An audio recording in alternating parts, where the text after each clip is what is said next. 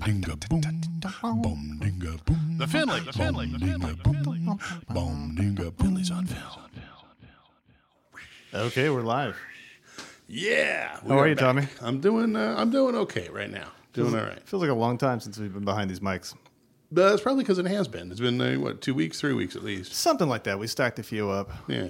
Had a couple in the can, a couple waiting. Had them in the silo, ready to load onto the train, send them into Breadtown. Would you like to hear a personal story, or would you like to hear a story that's personal to Fresno, or both? Let's do both. How about let's hear both? Come on, bring it. All right, 1978 was my year, which is not a story personal to Fresno. It was a different town. I lived in a different town at that point. And I was 7, and the town had identical adult triplets. Wow. 2 of whom were severely... For a moment, I thought you were going to say adult bookstores. That would have been really cool. severely adult bookstores. Two of the identical triplets were severely mentally deranged, and one of them was an upstanding citizen. Okay. Which was a bummer for that upstanding citizen because he was always being identified as someone who did something. Yeah. And we'd like to thank Bob for this year. For joining the sidewalk committee. Bob, get your head out of the potatoes. Oh, shoot, it's not Bob. Okay. So I was 7, and one of them, who was not the upstanding citizen, it was a summer day, and I was playing in my front yard, and he came to talk to me and talked me out of my pants on the front yard. Okay. Excellent. All right. So this just turned into therapy. So no, it was fine. I was like molestation. Well, it didn't. That's the thing. It didn't get the job done because my mother saw out the window, was aghast, did whatever gesture she did, came running out. I didn't understand. The guy was just being friendly. I feel the same way now, actually. So it was an unsuccessful molestation. And then, but later that year, what she was not fast enough for was the guy in the Payless shoe store who grabbed my shoe and started sniffing it wildly in front of me the same year. Fuck off. No, it was the same year. And he was, wow. And I knew enough to just be weirded out, like shaken by the experience. I've seen your feet. Holy shit. This poor bastard. But again... Why couldn't he have just found like a lobster carapace to stick over his face like an oxygen mask? Would have been more wholesome. But once again, kind of an unsuccessful attempt at the young, vivacious Joseph. I bet it did, but that it is your passionate love of retarded triplets has really sort of come through. Well, no, this guy, the shoe sniffer was a different guy. I just want to be clear. I understand. I don't want to pin everything on the on the one guy. Oh no, sorry, that'd be unfair. Yeah, I don't want to be unfair to the pedophiles. No, you're so right. then there was a guy in junior high school. I was still 7, and he had a rivalry for some reason with my best friend who was also 7. We would throw rocks at his house, and he would spend time as a 13-year-old throwing rocks back. He got us trapped in his clubhouse and then sicked his dog on us and told us the dog would bite us to pieces unless we showed him our hiney, which we did, and then we got out of there. Huh. Which again is an unsuccessful attempt. Is that what that is? Because that also sounds like that might just be like this. Let's embarrass the youngsters. It could be the kid, that kind of thing. It could. Yeah, it kind of runs both ways. I guess sniffing the shoe was a little bit. Like, what do you mean? I was just trying to embarrass him with this. No, he might have been actually unzipping his pants. I don't know, but 1978 was a year where I just want to say I was on fire that year. You were on fuego, man. But also, it was a sad year for those 3 who never really got where I think they wanted to go, except perhaps your point well taken with the third person. Dude, I think it's the fact that you just you grew up, man. You learned the word hiney. Well, also, I mean, it's a sadness for me because I am a poet. Oh, right. Sorry, the fact that none of them were successful leaves me with bereft of you're good material. Are you kidding me? You'd had unscrewed. Yeah, you'd had like some kind of a book award right now. Yeah. Incest survivor, incest molestation survivor. Oh my God, that would have been so. I mean, I'm not saying people should get molested, but if you want to be famous in the poetry world, that's not a bad place. And you're a white male. You should. That's probably your best bet. Okay. Well, I'm not even going to weigh in on that, but I am going to say that was male. 1970. Yeah, I was 1978. Wow. And it was a year of, unsuccessful It was like Blame It on Rio, but, not as good. With less confusing Demi Moore. But with more dignity. Holy shit. What was the name? God damn it. Blame It on Rio. Yeah, no, I remember. I was just trying to think. Who was the name of the other dad? The one was Michael Caine. Oh, yeah. Joseph Bologna or something. Jesus Christ. Yeah. So, anyway, so that's the personal history. And then there's a bit of, I was reminded when I was thinking about all this. 1978, that was the year that I... Good. I don't know. 1978. Will we ever know? What are we talking about? Yeah, I don't know. I think it was a good thing I derailed it. Oh, yeah? Save it for therapy. Go for it. Yeah, go ahead. So the Fresno history, I was reminded when I was thinking about all this, of the Fresno history, which was 1996, October of 1996, because I was back in town, after many unsuccessful attempts to escape Fresno. I was back in town. I was going to college. And a boy and a toddler in Fresno went missing. And, it was the usual sort of thing. The parents are on the news, pleading for the child to be returned. Hold on. So I don't know why you're laughing. So pleading for the child to be returned. And there were all these sort of news reporters, of course, bugging them. And there was one reporter, he was a radio reporter, and he got a series, I'm remembering this correctly here, of in-depth interviews with the family, the mother, and how does it feel? How are you feeling? Which is a stupid question to always ask a parent. How does it feel? Right. Anyway, so they found the child floating in a nearby lake that week. And about a week later, someone confessed to the crime. Yeah. It was the radio reporter. Oh, no. Who had been asking the mother, how do you feel? How does this make you feel? Oh, my God. Was he wearing a tarp when he asked it? Well, horrifying. Weirdly, later on, about a year later, he recanted, and there was no evidence. Really? So he went on to teach high school. Wow. So, that sounds perfect. He wasn't my high school teacher. He didn't get screened at all. By the way, I was laughing not because they discovered because you're a bad person. That's why you were laughing. Because I just realized, that's where we're going with this. Okay, right. So you tell me, where are we going with it? We are going to a classic movie, headlined.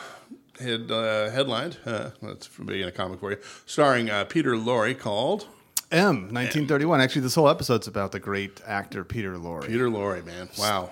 Major film star, top billed actor, and then something else later on, which we can get into. But we'll start with the first film, Peter Lorre, Fritz Lang's M. I want to say it's his first sound film. I think it is his first sound film. He had done Metropolis, which I haven't seen, but you have God damn, that's such a hard talked slog. about poorly. Yeah. This is his first sound film. It's M, 1931, and Peter Lorre's first sort of starring film. It's what catapulted him into fame, really. Yeah, it really catapulted him into fame. He might have had one or two other roles that were sort of big, but this was his first big in a big. Yeah. You know what I mean? Like the first breakthrough role, and it was something to behold. And I think you're saying, and I'm saying, like, why even beat around the bush? This is a fucking great movie. This is a fucking great movie, dude. Yeah. Well, I mean, so obviously the transition from horrible / delightful, in my case, childhood experiences into this is why we did all that. Yeah, and me getting the coin on that one. But wow, what a great! I mean, it is a fantastic movie. It's a fantastic movie on so many different levels. Yeah. I mean, just stepping back and talking about it from the standpoint of where it stands in history relative to sound movies and the work of Fritz Lang. We're in the third year of talkies at this point. Right, man. Fritz Lang basically, without much to work with, did an awful lot with sound. Oh my God! Well, first, because I have a lot to say about that as well. You know what? Can we just give a brief synopsis of what the film is about? Okay, so even the story's fucking great. It's so simple though. It so could have been pedestrian, but it was amazing, and it's made amazing by this one twist. So it's Berlin, 1931. Right, Berlin, 1931, and what's his name? Peter Lorre, M, plays a child molester / killer. We're given the note at the beginning of the film that some children have disappeared. Right. And the parents in the neighborhoods of Berlin are worried about it. And this little girl is wandering her way home from school, because no matter how much you tell kids, run home, damn it, they're still going to wander. At least one or two of them are going to be a dumbass. It's just the way that works. Okay. Blaming the victim. What's that? Blaming the victim. Go ahead. Well, she's so basically she falls under the the watchful gaze of M. Peter Lorre, who's so beautifully creepy, and it's early sort of chubby and childish. Oh, he's got a yeah. He really, I feel that a lot of modern sort of child horror characters like Chucky have some sort of ode to Peter Lorre. Yeah, I can see that. In a weird way. So anyway, so we understand kind of before long who the killer is. Right. It's this weirdo. This girl's wandering home, and then she doesn't make it home, and we follow her mom through the evening as it gets later and later through these really amazing shots into her room. It's very Rear Window-esque. Yeah, well, this is the kind of thing about his early use of sound, which is really interesting because on the one hand, as a silent film director, any silent film director has to rely heavily on the visual metaphor. Right. Well, the first they had to rely on overacting, huge gestures, but really good silent filmmakers, focused on metaphors in order to get the point across, sort of pound it home. But Fritz Lang is delving into sound, and so we get these wonderful sort of split mediums here, where we get parents, the German parents talking to one another about their concerns about the safety of the children. But we don't see them. We hear them as a soundtrack as we watch children play in these wonderful overhead shots of kids playing, for instance, right? Right. Oh, and sound as metaphor. Peter Lorre, whenever when he's in the mood, he starts whistling the Peer Gynt Suite. Yeah, which is the Hall of the Mountain King. Yeah. Yeah. Do it for us.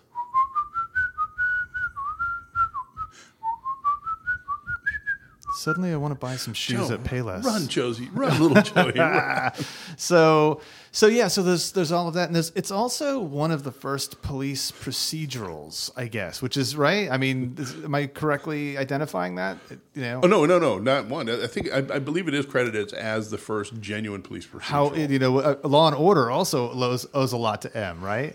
A lot of our entertainment. Yeah. A lot of our, Law and Order CSU, CSI, if you think about it, those are direct descendants of this. Yeah. But it was a direct procedural, and it was, in one sense, it was the police and how scientifically they're now approaching crimes and things like that. Oh, and fingerprints and all this scientific approach to it, But one of the great conceits of this movie, one of the really sort of fascinating things, like the thing that I think that makes it very extraordinary, is that the M is causing such a terror amongst the parents who are raising such a ruckus amongst the police to get this goddamn guy taken off the streets, that the police are fucking with the livelihood of the criminal element of the city of Berlin. Now, this is not a completely new... I want to say it's the Three Penny Opera that has a very similar theme. It's like, how can you unionize the criminals, the brotherhood of criminals, for a common sort of cause or something like that. But yeah, it is. It does sort of... It doesn't seat criminal against police. It seats police and criminal in different ways against this individual. Right. And at the same time, it also sets the stage. It's the first movie that shows the cops, the criminals in parallel, moving along the same track. Yeah. Right. Along the same case, which is, finding M, getting him off the street. Well, it's also interesting too for 1931 how sophisticated it was, but how it trusted the audience to be intelligent enough to follow the sophisticated things that existed in real life. And what I mean is, a few weeks ago, we did an episode on Dolores Del Rio, and we talked about a movie from 1934 called Accused. And it was so bad. It was so bungling and glued together. And here we have a film from 3 years earlier and just the third year into sound motion pictures. And it's showing you exactly what the mechanisms behind a night watchman not making his rounds, the building having an automatic alarm, the ticker tape going off in the police station, the police going to a file and pulling out a blueprint to figure out exactly where that alarm is. With just enough information given to you that it all just falls into place and you know exactly what's going on. Right, because it could actually be over expository, which happens too often in these things. Yeah, but actually it gives you a lot of information without feeling like it's spoon feeding you. It's trusting your intelligence as an audience member. Right, and I think that's the sense in which Lang, well, it doesn't happen almost at all in any modern director, but Lang was one of those directors who was approaching it as an artist but not as an educator. He trusted, like you were saying, he really trusted his audience to be able to have opposable thumbs. And be worthy of the subject. So the last third of this film takes place in a factory where it's and I don't want to give away how exactly Peter Lorre finds out that he's being followed by these sort of criminal element who are after him, as well as the police. But he tries to hide out in a warehouse that's locked its gates, essentially. Yeah. And so now the police are sort of at some point they're tipped off by an alarm. Right. But first the criminal element finds him, and so they're searching through this building. So they're tearing this fucking warehouse piece by piece, looking building for this guy. Warehouse. They're tearing it apart, floor by floor. Just going every step of the way, which is the last third of this film. Is just in that warehouse, just slowly trying to find this guy with stethoscopes and drills and all the tools used usually for safe cracking and so forth. Yep. The criminal element is trying to get rid of this guy. Yeah, it's a very like the IRA has this approach, right? We'll shoot shoplifters before the police can get to them, so that the neighborhood understands we are in control here. And so it's a little bit of that element as well. Oh yeah, absolutely. I thought you said IRS for a second. I was like, well, also yes, not quite as mean. But yeah. Well, yeah, you're right. Our good friends at the IRS are not mean. No, we love them. Please, oh God. No, but this is but yeah, the way they tear this thing apart, like one they're worried about this. Oh, there's a bank in the building or something like that. And like, oh, we can't go through. There's all this wiring, and they're like, go through the ceiling into the bank below. Yeah. It's really fantastic. And when they catch him, that is now understand. Fritz Lang has he had this quality of his approach. He wanted so much realism that he kind of endangered the life of some of his. Are you serious? Oh yeah, no, he's really famous for this kind of thing. Oh, I didn't know. So there is this visceral terror. Yeah.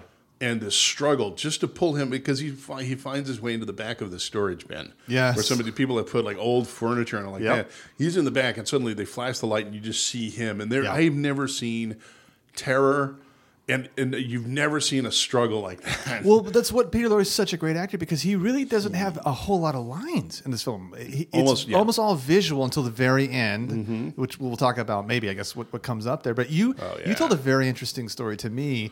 Even though it's forbidden to talk about films outside of the microphones, but Tom can't help himself.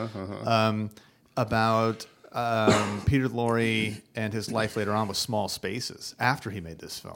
Yeah, because he was a Jew. Laszlo Lowenstein was his name.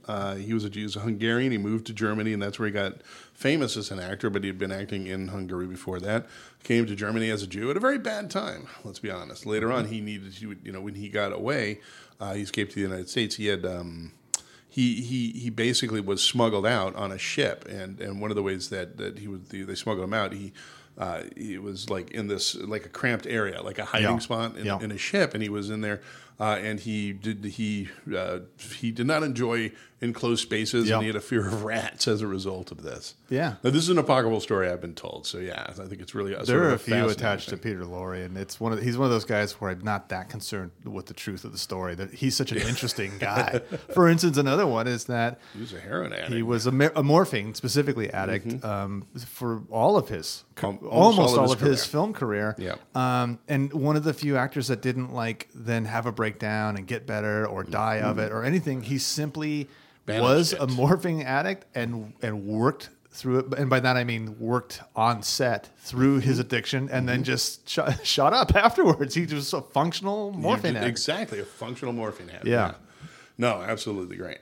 So, and just what a great acting tour de force. It really is. It's one of those. I don't know that it makes it into my top whatever, maybe 25 or something. But it's mostly because I just forget about it. Yeah. Even though it's in the AFI top 100, it's like the third man. It's one of those films that I just forget about sometimes until it's brought up again. It's one of those movies that it deserves any place it has in the top 100. Yeah. I can make that argument for this movie, it being anywhere on that list. I can make an argument for it being number 1 or 5. I can make it for being that on my list as well. But it's not one of my favorite movies. Yeah. It doesn't. It's not something that immediately suggests itself to me. It probably has to do with the fact that it's a German and it's a Fritz Lang, and I kind of because of my experience with him in Metropolis, so I'm a little bit jaded on that one there. But fuck, it's such a good movie, and you see Peter Lorre as being what he was, which is he could have been one of the great leading actors of all time. Well, we'll talk about that in a second because 3 years. Well, and I think we can close on M. I don't even think we have to talk about the last scene of M. I think just... Well, I kind of do want to talk about it. Go for it. Because there's some interesting history going on around it. All right, so it ends in... And the criminals catch him. Yes, and they take him to the basement of the factory. Take him to the basement of the factory. They put him on trial. He's got a defense attorney. One of the criminals. And it's really interesting because the criminal makes it known that he's like, he's going to give you the best possible defense. And he does. Because they all believe in having a good defense. Right. Or they presume to. That's their conceit. Even though they're not. It's really a kangaroo court. There's really sort of no way. There really is no way they can let this guy go free. It's against their code to give him to the cops. And one of the things he does is he'll give an initial excuse, and a criminal will say, "You think we haven't told that one ourselves?" But one of the things that's really interesting is, again, Fritz Lang's love of verisimilitude, of realism, is that that crowd of people in that basement. Yeah, those were all criminals from Berlin. Right.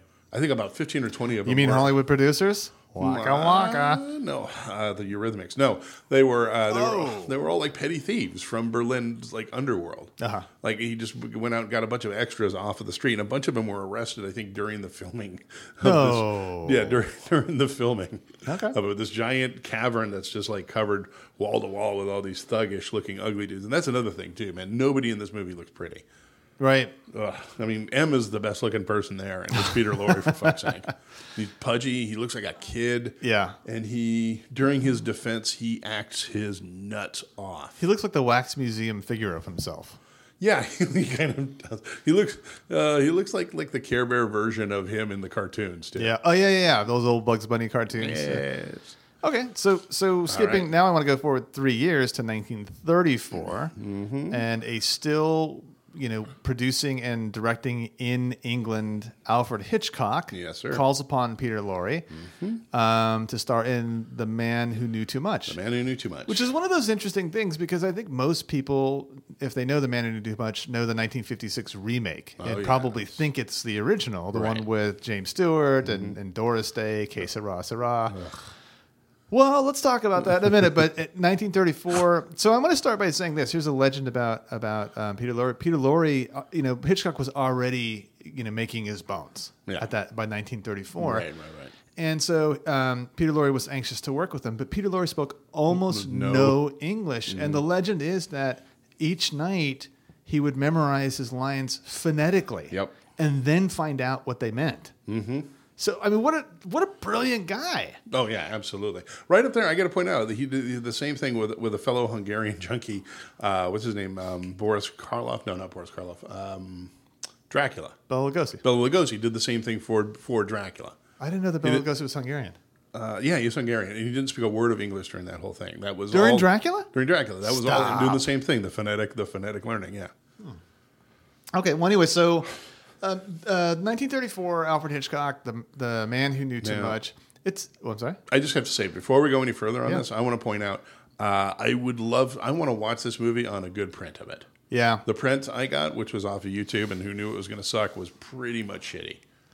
Okay. So bad that I knew it was a print problem. Let's put it that way. All right. That's fair, I guess. You don't understand. Okay, we understand. You're not following me, You're breaking the fourth wall beautifully. I appreciate it, but in any case, it's really the story of a couple traveling. And in the remake, it's Morocco. I think they're in Italy, in the Swiss Alps or something. They're in the Alps in this one, yeah. Okay. And that's hard to tell. Yeah. So, they're in the Alps.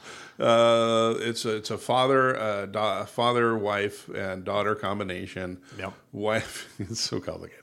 So silly. The wife is a skeet shooter. She's a world champion skeet shooter. Yep. She's there for a championship.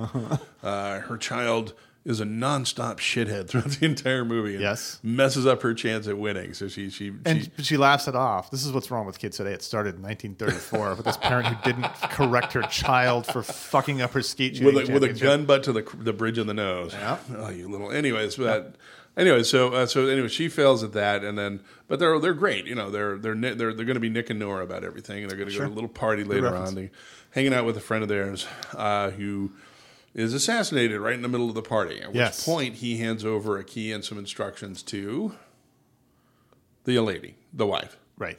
Right, who hands it off to her husband. Basically, I thought you meant the content, but okay, go ahead. Oh yeah, well, no, basically, yeah. So with the instructions that there's in a brush in his room, there's something. You know. So she hands it off to the husband. He runs up to the room, gets this slip of paper. Yeah. All right. Cops show up. Wife shows up. Mm-hmm. They've got this thing, but they're not going. They're about to turn it over to the proper authorities. They get a little phone call from the would-be assassins, right? Who have at that point they are assassins. You're right. Who they've absconded with the child. Yes, they're holding the child hostage. Red Chief there, so that they can get that information from them, but from the parents, and the parents can't tell the police. I mean, it's the same story. Hitchcock didn't change the story, right? And then he changed the location. Yeah. No Case for Raw, thank fucking God Almighty. No, I gotta tell you, man, the most insipid song of an insipid decade. And so Peter Lorre plays the head of this crew of assassins, essentially. And what is very similar is it does end up, and I think the Royal Albert Hall in this one as well. Mm-hmm. And they're going to assassinate that dignitary during a particular portion of a symphony that's playing, like during the cymbals banging. My understanding also, I think it's the same symphony. I seem to remember reading that. Okay, so I mean, I don't know. Look, if you didn't follow that, we're not going to re-explain it. Let's just dig in here. I fucking hated this movie, and I kind of like the remake. And I know it's got Que Sera Sera, Doris Day, and it's got it sort of schmaltzy. It's not one of Hitchcock's best by any means, but the remake is enjoyable. I think it's the first case where I prefer by far the remake over the original. See, okay, I'm going to go. Okay, here's the thing. First off, Hitchcock got better with age. That's for sure. Yep. It's definitely going to be a better movie just because he was a better director. Okay, but Tom, let me just interrupt that by saying this is 6 years later he did Rebecca. Look at the refinement between Rebecca and this film. The difference between this. Now, I think the real difference is in the print. I really think the editing is, dude. The editing in this fucking version, the version that I saw, was so just stinky. Well, I don't know what you saw, but the editing wasn't the problem. I saw an old print as well. The combination of the editing and the acting wasn't great. The acting wasn't great. What made you aware that there was edited poorly? Just because of the way actions like sort of bounced off of each other. But you sure it's not Hitchcock? No, I'm pretty sure it wasn't because he was still Hitchcock. I mean, he was still a talented. You're a man who knew nothing. Take that. Turn the lights on. You can see my tongue foaming out. Okay, like you, man. No, he's. But I think I attributed a lot of it to the print. I would love to see a much better print. Okay. I think the Criterion is going to come out with one. And if I could spend $50 on a movie that I'm not all that thrilled about, then at some point I will get this and rewatch it. But it wasn't a great movie. I give it a thumb sideways. That's being generous to me. I just don't think it was well made for Hitchcock. It's incredible, and it is. That's the thing. Is for a Hitchcock, you're like, well, I mean, you have the expectations. It's an incredibly. It would be an incredibly pedestrian. Any other British director from that time period who didn't have a career after that. Okay. That's fair. It has context for sure. That being said, well, what about our star? What about Peter Lorre? Let's talk about him in this. I don't think he was very good. I mean, the legend makes him seem amazing that he was memorizing it phonetically. That I appreciate who he is, but he wasn't menacing at all. He was. They did an interesting thing. They tried to make him severely menacing in like an almost a weird sort of mythological way. That weird scar, hair, stripe combination that he had, like looked like he'd been hit by lightning or some fucking thing. They did a weird makeup job on him. And you can see one of the things that comes from having M be your great breakthrough role is that it was very hard for him to break away from the sinister bad guy role. He was stuck doing that. He was basically. He will eventually, I think, Tom. Well, I believe we're going to be talking about un momentito, senor. But not a great movie and a rushed ending. Like you could see let's pack it all in. We've got everything comes together. It had none of the humor that the dovetails. remake had. Do you remember in the remake where James Stewart gets the wrong address and he goes to a taxidermy shop and there's this fight between him and a guy and there's a stuffed leopard between them? I don't remember. It's hilarious. It's been a long time since I've seen that. You could have made that up right there and told me that. But all right, so let's skip forward to Hollywood now. We've been from Germany to England to Hollywood, 1937. I'm thinking, is it Oh, think fast. Justin. Think fast. Sorry, think fast, Mr. Moto. This is the first of the series of films starring Peter Lorre. There were 8 of these damn things. As a Japanese, I would say sleuth, but he's like a spy, super spy sleuth. It's his hobby, by the way. Basically, yeah. So we have a Hungarian actor in an American English-speaking film playing a Japanese man, and like, go ahead. In the first like 10 minutes of the movie, he is all of those things, being a Japanese man pretending to be an Arab. Yeah, and with every single aspect of it, managing to be compelling. Craziest stereotype. The glasses, like Coke bottle glasses. He already had weird teeth, but it's like, oh yeah, it's just. It's. I mean, it is truly offensive. By the way, I should just say a truly offensive caricature of a Japanese. Whatever. Yeah. So, but yeah, go on. Well, okay. So, I mean, I was going to say we could talk about what this film's about, but he's looking for diamond smugglers. I certainly watched it. I did too. I paid close attention, but I don't know that I could really tell you much about what it's about. It has a sort of young playboy, ne'er-do-well. A scamp, if you will. Yeah, right. Who's on the ship. His father owns the he should passenger have been in a liner. Dolores Del Rio movie from the previous week. But the thing is about this, I mean, I don't know what else to say. People get murdered. He finds out there's lots of crazy karate, like really crazy karate. Well, it's jujitsu is what it is. Well, he's like throwing people over his shoulder every time he turns around. Yeah, exactly. Like violently and and again, you can tell where like it's bad special effects where he's doing these moves and people are flying all over the place, but it's sped up just enough so you can tell that they're legitimately speeding up the speed of the film. Yeah. And to get some of the effects. It's got that very Scooby-Doo, like Scooby-Doo-esque, like I think you'll find your answer in the lady's purse, and there's the clue, and it's so ridiculous. I swear to God, I found a new guilty pleasure. I love it. This movie, I mean, it is racist. There's no question about it. Yeah. The plot is absolutely ridiculous. It's something also about Peter Lorre in this film, in The Man Who Knew Too Much, later on in All Through the Night. Peter Lorre has a move, and the move is he likes slamming lids on people's hands. Really? He does it in like half a dozen movies I can think of. Okay. I think it's method acting. Peter Lorre style. Sorry, I didn't mean to go down that side road, but when we're on the wonderful Mr. Moto, I mean, Peter Lorre apparently made a bundle in Hollywood when he made these 8 Mr. Moto films in like the late 30s, and he kind of hated it. Oh yeah, and I like the fact. I would point out the fact that, well, first off, okay, it is racially insensitive, certainly to your show, a little bit, but it's also like these are the noble qualities of the Asian gentleman, Oh, he's very likable. He's extremely smart. He's absolutely the smartest and toughest person in everyone. In any room that he's in, yeah, he's very likable. He's got a very dry sort of sense of humor. Yes, he doesn't take a shit from the white man. No, it's not. It's not racist in that sense. Yeah, it's just racist that he has buck teeth and Coke bottle glasses. He's being like horribly condescended to by some white shithead on the boat. And it is right. This is like the first thing, and he just judo rolls the cocksucker. Yeah, he stabs a guy, throws him overboard because he doesn't like the cut of his jib. No, it's the like you mentioned the Dolores Del Rio thing. It's not that the minority actor. Or character in this case is made to look stupid. It's that it's just so interchangeable. You can see the interchangeability in Hollywood's eyes. Like, he's Hungarian, so we could pass him off as a Japanese. He's got heavy lids. That's the same thing. Yeah. Anyway, and the thing is he's charming. That's one thing. Yeah. What he brings to all of these, it's so fucking weird to say that, particularly about M. But even in M, there's this charm that underlies him. Oh, totally. That comes through every single time. He's just a compelling person to watch. Do whatever the fuck he's doing.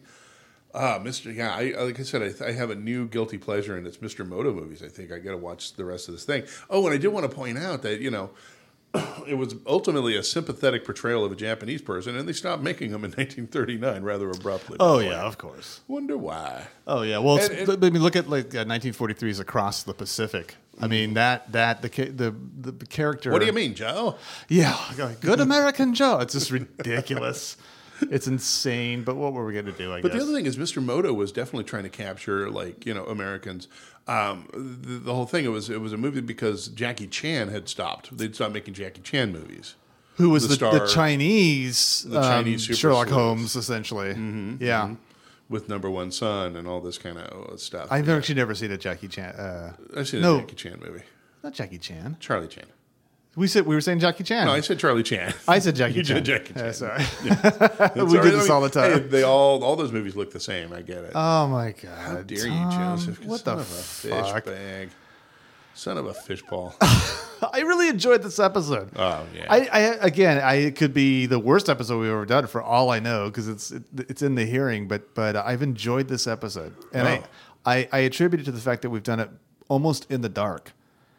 Right. I don't have to see you. I can just sit here and imagine a grown man smelling your childish shoes. Right. And damn it, that's a terrible image. I can pretend that the other voice is just the bad Joe, the dumb Joe. Head. Yeah, the dumb Joe that's nevertheless filled with a certain wisdom. You want to do some business, Tom? Yeah, absolutely. Oh, fart joke. So late in the episode. Yes. Hey, we've got a Patreon page. Please join us on that. We've got iTunes. Yeah. We'd love to get some. Let's keep those dollars rolling in, man. Yeah, all 5 of them. Bring them on. Come on, everybody. You know, we're worth at least $1. By the way, I've noticed this. Oh God, please. I don't know. At some point, you might. First of all, I'm sorry to interrupt you, but up the business. But SoundCloud, which is may go out of business. They might go out of business. We might have to transfer this to something else. And SoundCloud has a counter, and it's become very clear that people are listening to us less and less as each episode goes Well, that's because you keep talking. I'm saying. Oh, sorry, Tom. Gosh, darn it.